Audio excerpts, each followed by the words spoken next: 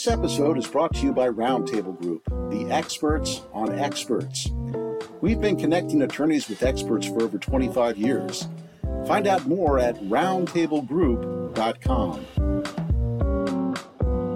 Welcome to Discussions at the Roundtable. I'm your host, Noah Ballmer, and today's guest is Professor Rand Decker.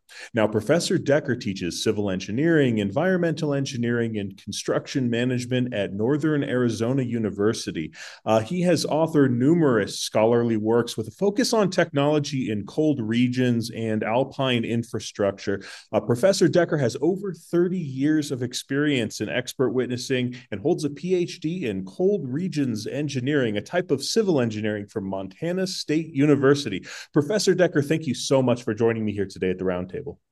My pleasure, Noah. Thanks for asking. Of course. Let's jump into it. Cold climate engineering is an interesting focus. How'd you get started in that? And when did you first get involved in expert witnessing?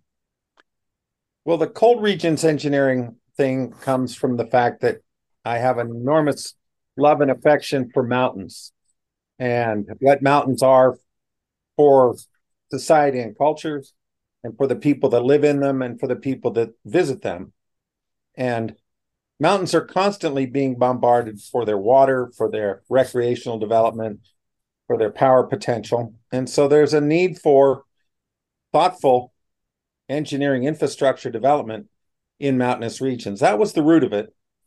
And my first forays into expert witnessing came as a result of a request from Fulbright and Jaworski, well-known intellectual property house, that had a dispute associated with a snowmobile ski. And so it was something I was able to provide some value to their arguments. And from that, I think my reputation followed me to Roundtable. And then I had an overture from Roundtable to participate again in a cold regions litigation environment, and took that up as well. And I've never looked back. All of my subsequent expert witness work has been through Roundtable. When you got that first call before Roundtable, was that kind of out of the blue, or were you looking for expert witnessing gigs? That's an excellent question. No, it was pretty much out of the blue.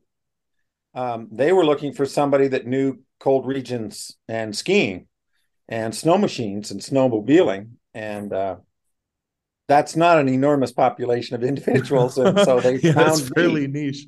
And it was intellectual property litigation. And I had, even at the time, a few accepted claims of my own. And so I've remained my whole career attracted to intellectual property litigation. But there's much more to expert witnessing than just IP. Sure, of course. Let's talk a little bit about your niche. I'm sure you get a lot of work for when people need that specific thing. Do you feel that having a niche is important to expert witnesses? Well, you're asking the choir the question. For me, having a niche was absolutely critical to developing a component to my career in expert witness. So I do very much believe that to be successful, at least in terms of being selected from a smaller pool, having expertise in a narrow niche is valuable. When you get those calls, what's the vetting process like? What are the sorts of questions that they ask you? What are the sorts of questions that you ask the attorney who potentially is engaging you? And how do you decide whether or not you're going to accept an engagement? Now, that's a question somebody thinking about getting into expert witness work needs to consider really thoughtfully. How do you decide to take up a prospective opportunity to serve as an expert? For me, it's pretty simple. I have to believe it's true. I can't argue things that I don't believe are true for the professional or compensatory value in it. So I have said no to a handful of expert witness opportunities because I didn't think they had it. And so that's sort of important to me coming out of those first engagements. And they're just as curious about that with you, which is to what degree do you have confidence or faith in their arguments behind their litigation? And they don't want somebody there trying to argue it if they don't believe it either. So that's the first engagement, is to see if we're all swinging a bat for the same client in the same way. So you've decided that you're going to take an engagement because the fact pattern is such that at least you can provide an opinion that's in your wheelhouse, and that the facts of the case are true with a capital T. They're not. There's no funny business going on. What are the other things that you look for? How can you tell if an engagement is going to be a quality engagement from the get go? Well, early on, you have to have a relationship with the attorney or the attorney and his or her staff, and as well the client that attorney is representing. You have to understand that there's an opportunity for a mutual collaborative respect relationship. So I respect their skills as counselors of the law, Right. and I find in a hurry that I'm attracted to people that provide some respect for what they don't know that I do. And that's the basis of the relationship. Do they always know what they don't know? Oh, now you're hitting the nail on the head. That's one of the most critical aspects of being an expert, and it precedes all the detail associated with the case, and it's what I call the metadata of the case. No, frankly, a lot of litigators don't know yet what they don't know, but the wise ones know that they're ignorant. There's nothing wrong with ignorance. There's a lot wrong with stupidity. But if you're ignorant, there's room to, one, admit it, and then to fulfill or backfill that ignorance to the point that you and the attorney are successfully knitting together the technical arguments that the attorney will proceed with legally and that you will back up technically. So you are a teacher. So you understand as a professor how to best inculcate the attorney with the necessary knowledge to properly prosecute or defend a case. You have been, I believe I read in your bio, both on the plaintiff and defendant side. What are some of the differences? Well, the burden of proof is on the prosecution. So the development of prosecutorial arguments is much more aggressive than the sort of siege mentality that you may take on associated with working in a defense arena. But nonetheless, you have to equip the walls of your castle if you're the defendant from the alleged damages and so forth that are coming at you from the prosecution. But it's two very sort of different stances. One is an offensive stance and the other is a defensive stance. Do you have any preferences vis-a-vis defense versus plaintiff? I like working the defense for the little guy. Do you have any memorable cases that you can talk about? Obviously, you don't have to give any specifics, but that kind of inform the way that you go about being an expert witness, or made you feel good about defending the little guy? Well, one of the early on forays into expert witness work was this job with this snowmobile ski. Mm-hmm. And the individual who had patented this snowmobile ski was just a small timer. It was an individual who did a lot of snowmobiling in Utah where there's a lot of soft snow. So he'd invented this soft snow ski. Well, one of the major snowmobile manufacturers saw it and went, "That's a piece of work," and knocked it off. And no, they ended up paying damages to that guy and his patent. And that felt good. That was a good one. A handful of others, if it has to do with safety or environmental health and sustainability, those are attractive to me personally. But once again, it doesn't have to be at the root, but it makes it a more fulfilling engagement. If you can see multiple value-added opportunities in the course of being an expert. Does that enter into the calculus at all over whether or not you accept an engagement if it's going to, do some public good? Yes, absolutely. I mean, if you look at the differences between civil engineers and all other forms of engineering, at the heart of it is this idea that we work in the public domain and we work in the environmental domain for improvement. So I think civil engineers are sort of predisposed to be knitted up that way. And, I'm an ardent greenie from the 70s, so that helps too. Of course. As a civil engineer, with a very particular niche, how do you remain an expert? What are the sorts of things that you do to keep up on your expertise? You're a published author. You have a lot of You've written for various and sundry academic journals and whatnot. I imagine that research is definitely part of remaining an expert. But besides teaching, what else do you do or recommend that experts do to stay on top of their area of expertise? That's a great question as well. Well, for a start, as you mentioned, I teach and I do research in the very niche that I turn around and provide expert witness opinion in, which, for example, alpine hazards, snow avalanches in ski areas and in transportation corridors, snow hydrology as a water supply, and snowmaking, which is not new in terms of a technology, but it's a technology that's exploded on the scene, mostly climate driven here in the last decade. So you can't be a cryospheric scientist without paying attention to that development. And the third way to be successful in maintaining your expertise is to not only work as an expert witness, but to do consulting in these niches. So you go out and you get hired by a ski area to do snowmaking design, or you get hired by a Department of Transportation to assist in avalanche mitigation, or you get hired by a state water supply entity to advise on snow hydrology.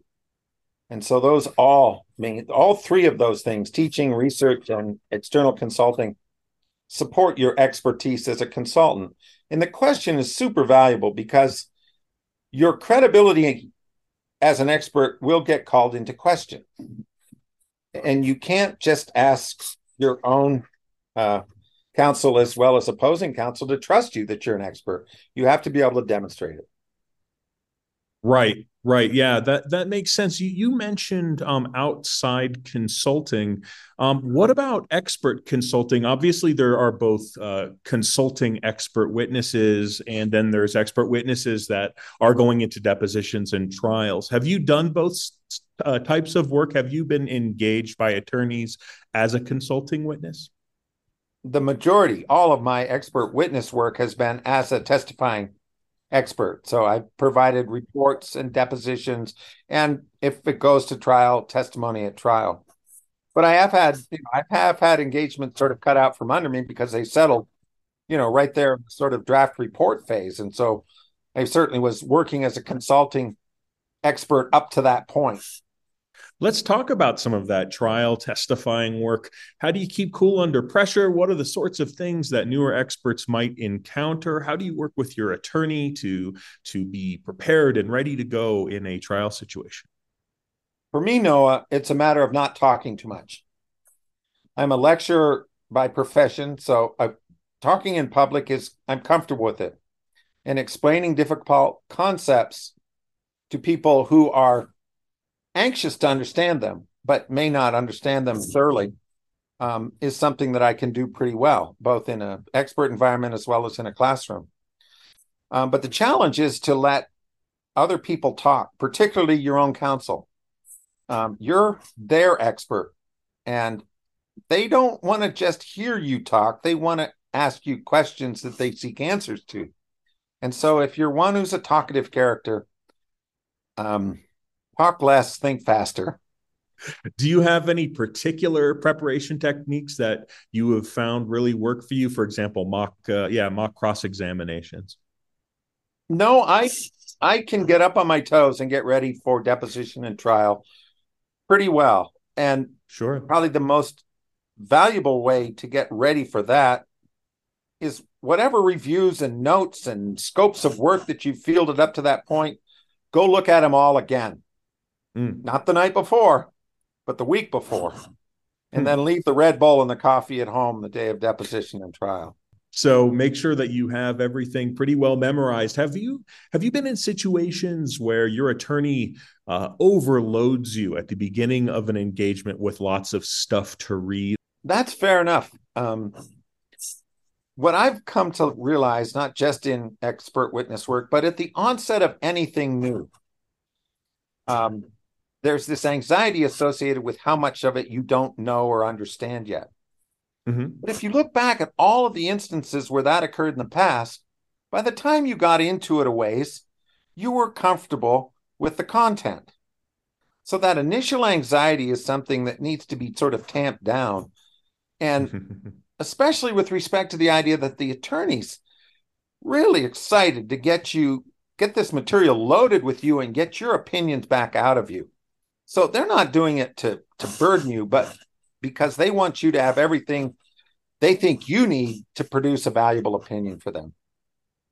Do you feel that you typically have sufficient time to go over everything that you need to in order to write your report and to form an expert opinion, and on occasion to do any additional research on little things that you might not know the answer to? I pretty much always make sure I have that time, Noah. And that's a responsibility both to yourself as well as your client. And if you're not getting enough time, or you don't have all the material you think you need, then you have to ask for it. But are there occasions when one gets rushed by attorneys? Absolutely. And there's probably a good reason. They're probably getting rushed by a judge or somebody else. So if you need more time, take it. Don't go in half-cocked. Is that also something that can be dealt with in the vetting process to figure out where you are along in the process and make sure that there is sufficient time before whatever is required from you is due? That's an interesting question. It sort of presupposes how much you're going to know about the case early on.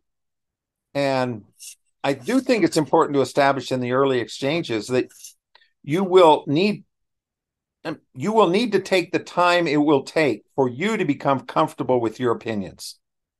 Now, most of these environments come with the sort of caveat that you are not to proceed without counsel's authority or instructions.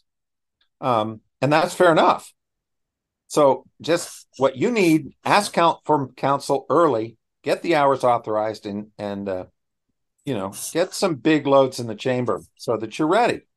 Because you don't want there's no feeling worse than walking into a classroom and not being ready, or walking into a deposition and not being ready. It's just some of the worst feelings in the world.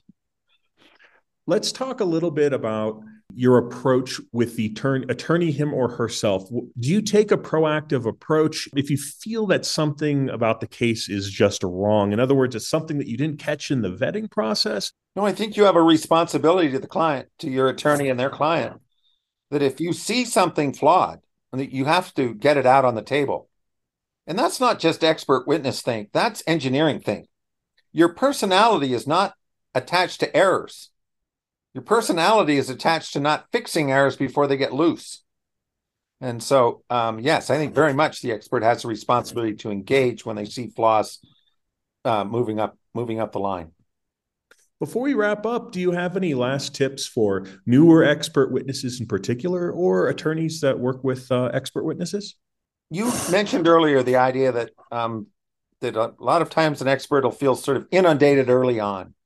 Mm-hmm. And similarly, if the expert tends to be a talkative type, the attorneys might feel a little inundated with technical jargon and information early on. I think it's important for the attorney and the experts to agree on the meta questions behind the technical issues in the litigation. Because once you agree on the foundational issues, then it's sort of hard to fall off the edge of the world because you didn't get those established early on. And so metadata and calm, thoughtful thinking early about what it is you're doing together needs to take place. That's sage advice. I do want to follow that up with one question. When you're talking about expressing these complex concepts to attorneys and then possibly juries or judges, how do you parse that for people who might not be technical in your very niche, very specific area? Excellent. No, the answer to that comes from my experience as a teacher in an engineering environment, which is you have to break the concepts down. And if you can provide examples that most people would have some experience with, boiling water in cold weather or scraping the ice off your windshield and it didn't snow the night before. There are ways that you can provide mechanisms for people to understand the concept you're talking about from their everyday experiences. And you can sort those out. And if you're good at it, you can think them up on the fly. as you're, being served questions from opposing counsel, or even, test questions, trial questions coming from your own counsel. So getting it anchored back to things that people can understand on their daily basis, from their daily experience, is at the heart of getting people to understand complex things. Excellent advice. Professor Decker, thank you so much for joining me here today.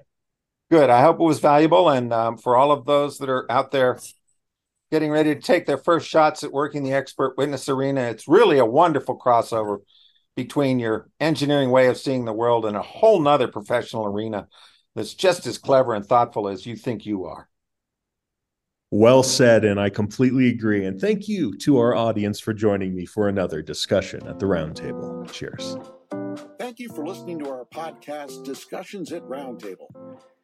Our show notes are available on our website, roundtablegroup.com. Subscribe today on Apple Podcasts or your favorite listening apps.